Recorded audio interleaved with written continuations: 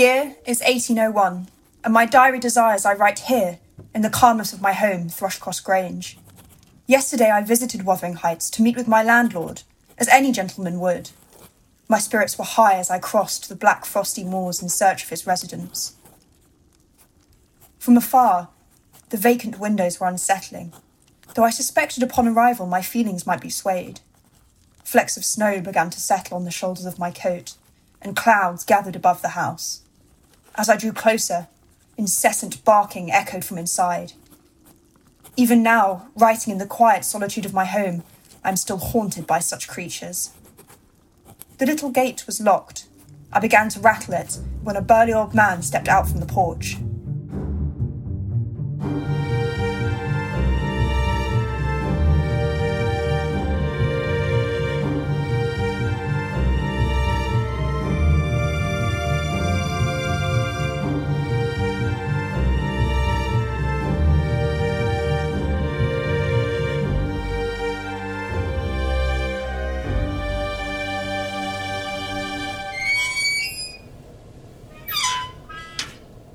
Hello, good sir. I'm Mr. Lockwood of Thrushcross Grange.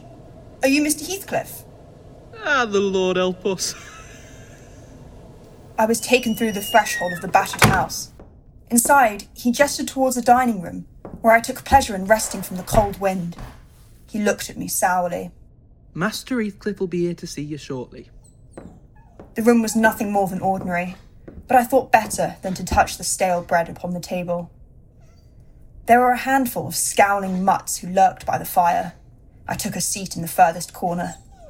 Just as the largest one launched itself at me. Foul devils, the lot of you! Get off me! You'd better leave those dogs alone.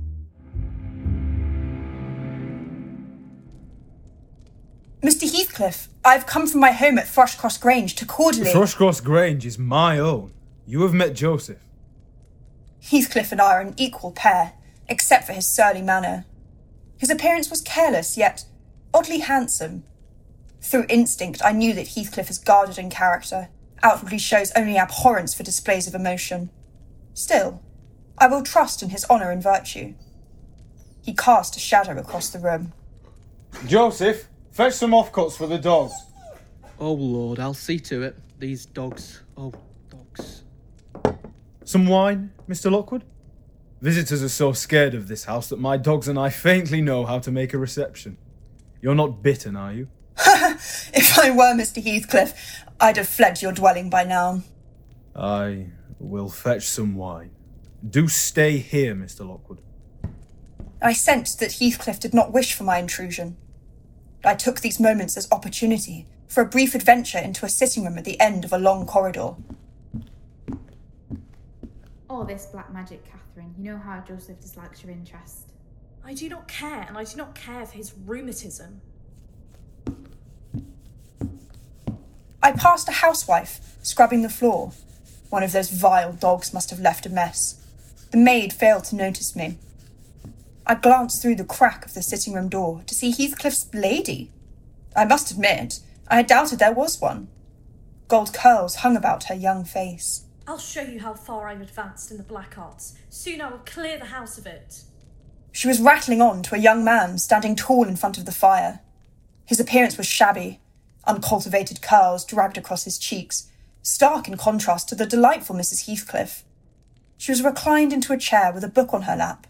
There was a mutt by the fire. I stepped into the room. Rough weather? Mr. Lockwood, from Thrushcross Grange. Mr. Heathcliff has gone to fetch some wine. Do you care for a glass? I can fetch my own. Mr. Lockwood, I suppose you do not mind wandering around strangers' abodes? I have had the pleasure of meeting Mrs. Heathcliff, and your son, Mr... This young man is assuredly not my son, and Mrs. Heathcliff is my daughter-in-law. My name is Hareton Earnshaw. I would ask you to remember that. I have shown no contempt. I'm sure you are a fine gentleman, Mr. Earnshaw. Their glares were less than welcoming, and I felt a sudden overwhelming pressure to take leave. Outside the window, an over-hasty darkness came down. It was impossible to distinguish between the moors and the sky, which folded into one under sheets of snow. I don't suspect it would be possible for me to find my way back to the Grange without a guide. The roads will be buried already. Hareton, direct those few sheep into the porch. They will come to terrible fates if left in the fold overnight. How must I find my way? There was no response. As I turned to walk out of the room, Joseph entered with a bowl of spilling water for the hound. He noticed the book about dark magic upon Mrs. Heathcliff's thighs. Some articulate speech proceeded. Shame on you, ill child. There's good books enough if you'll read 'em. Get it gone, think of your soul. That you're a knout, and it's no use talking, you'll never mend. Go right to the devil like your mother afore you. You dishonourable old bag! Are you not afraid of being carried away, body and soul, when you mention the devil's name? Do not provoke me or the spirits. Your rheumatism will not be cured by providential visits. Oh, corruption! Away with you in that sorcery, may the Lord help us. The storm! How must I make my way back? Take the road you came. The best advice I can give.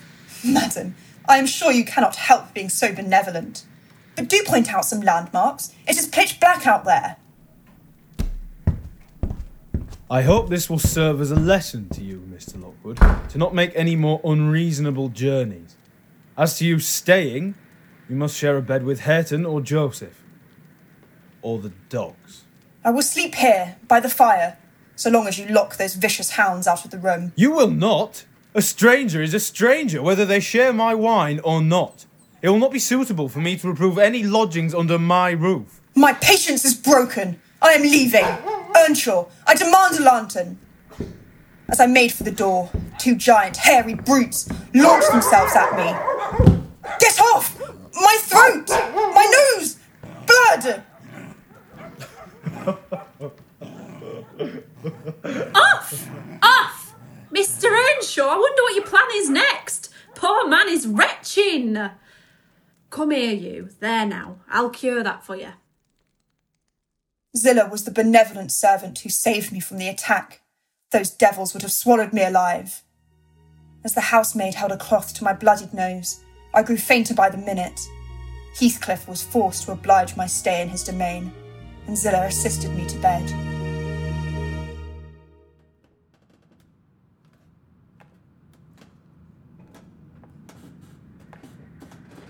Zillah requested I hide the candle and not make a sound, for her master Heathcliff did not allow lodgers in my chamber.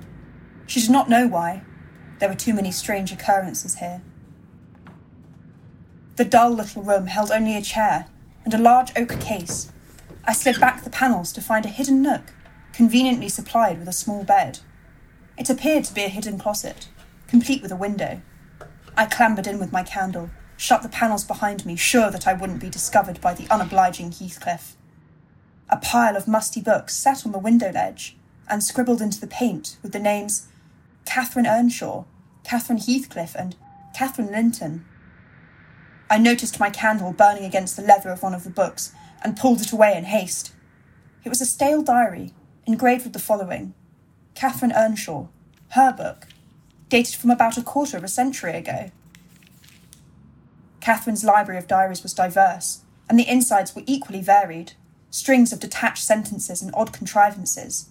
Her character sparked in me new intrigue, and for the next many hours I set myself to making sense of the diaries.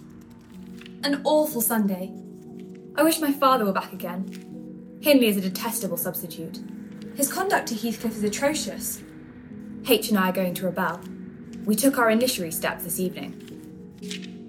How little did I dream that Hindley would ever make me cry so.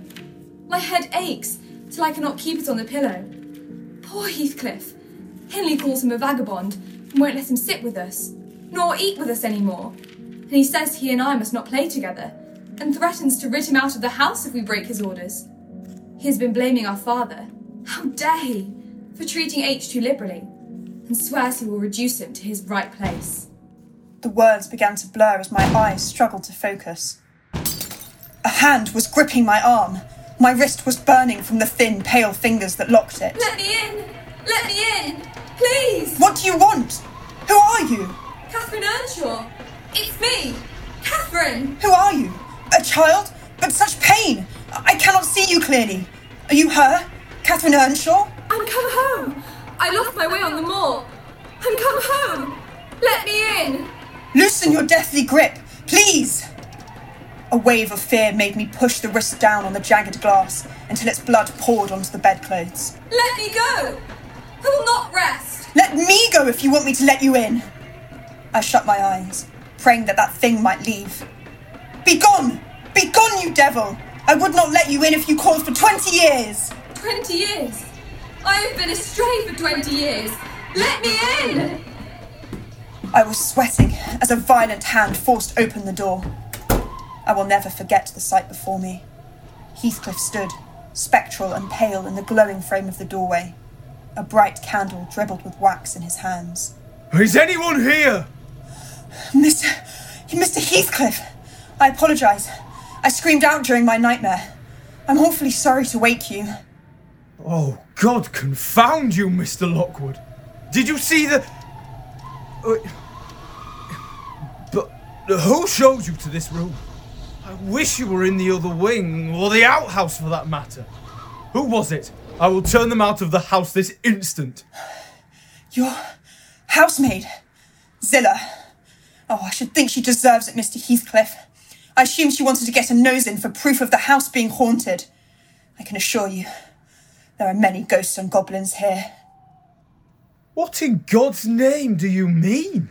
And what are you doing? Just lie down and finish off the night since you've already taken the liberty. But for the Lord's sake, do not make that dreadful noise again, unless you want your hands tied and throat cut. If that little devil had gotten in through the window, she would have strangled me. I will never engage with your wicked ancestors again. That vile little Catherine Linton, Earnshaw, whatever that ghastly changeling was called. She told me she had been walking the earth for 20 years. 20 years! Nasty, impudent soul. A fine punishment for her mortal transgressions, don't you think? How dare you? How dare you speak to me in this manner under my roof? Utter lunacy! Who in God's name do you think you are? 20 years! 20 years!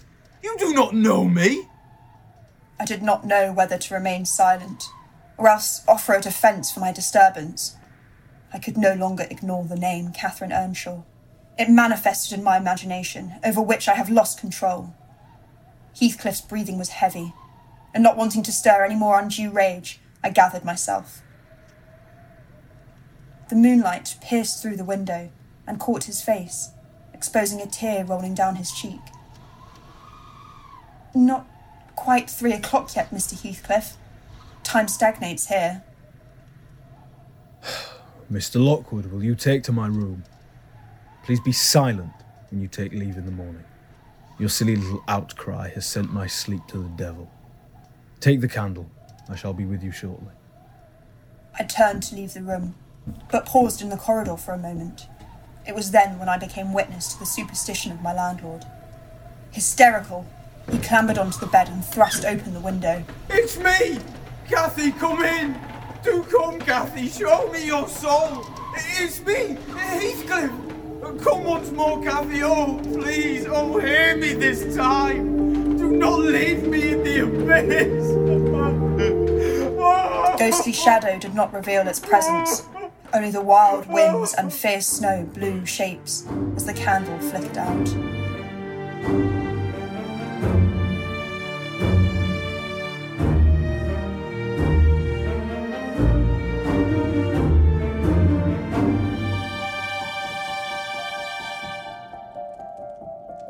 The dawn was quiet. I crept down the staircase to seek out my host. I passed the sitting room of the previous evening and caught a glimpse of them all inside. The daughter-in-law, the young man, and Heathcliff, hypnotised by the fire with his back turned. A mutt came hurling down the corridor, violently yapping. I stepped aside as Heathcliff emerged from the room and followed me down the corridor to the front of the house. Any more idle tricks for me, Mr. Lockwood? I stayed silent and drew smoke. My landlord offered to accompany me back across the moors, towards my home at Thrushcross Grange. It was a blustery journey. A thick duvet of snow smothered the moors, filling the quarries and flattening mounds. My host kindly guided me to avoid a fall. We exchanged little other conversation. At Thrushcross Park, he assured me that I could make no wrong turn and took leave. I observed his tall, dark figure fade into the clouds. A mere 4 miles between us, but a dearth of feeling. Upon entering the Grange, I was warmly welcomed by my house servant Nellie, who had believed me to be dead. She was prepared to search for my frozen remains. I am retired to my study now, sat by the comfort of the fire Nellie has prepared. That awful night at the Heights has given me a ceaseless cold, to which I see no end. The lingering letters of the name Catherine followed me all the way home, and the shadow of Heathcliff refuses to fade. I will stop writing now, for I can hear Nellie at the door, waiting with some warm ailments, no doubt. I must know more.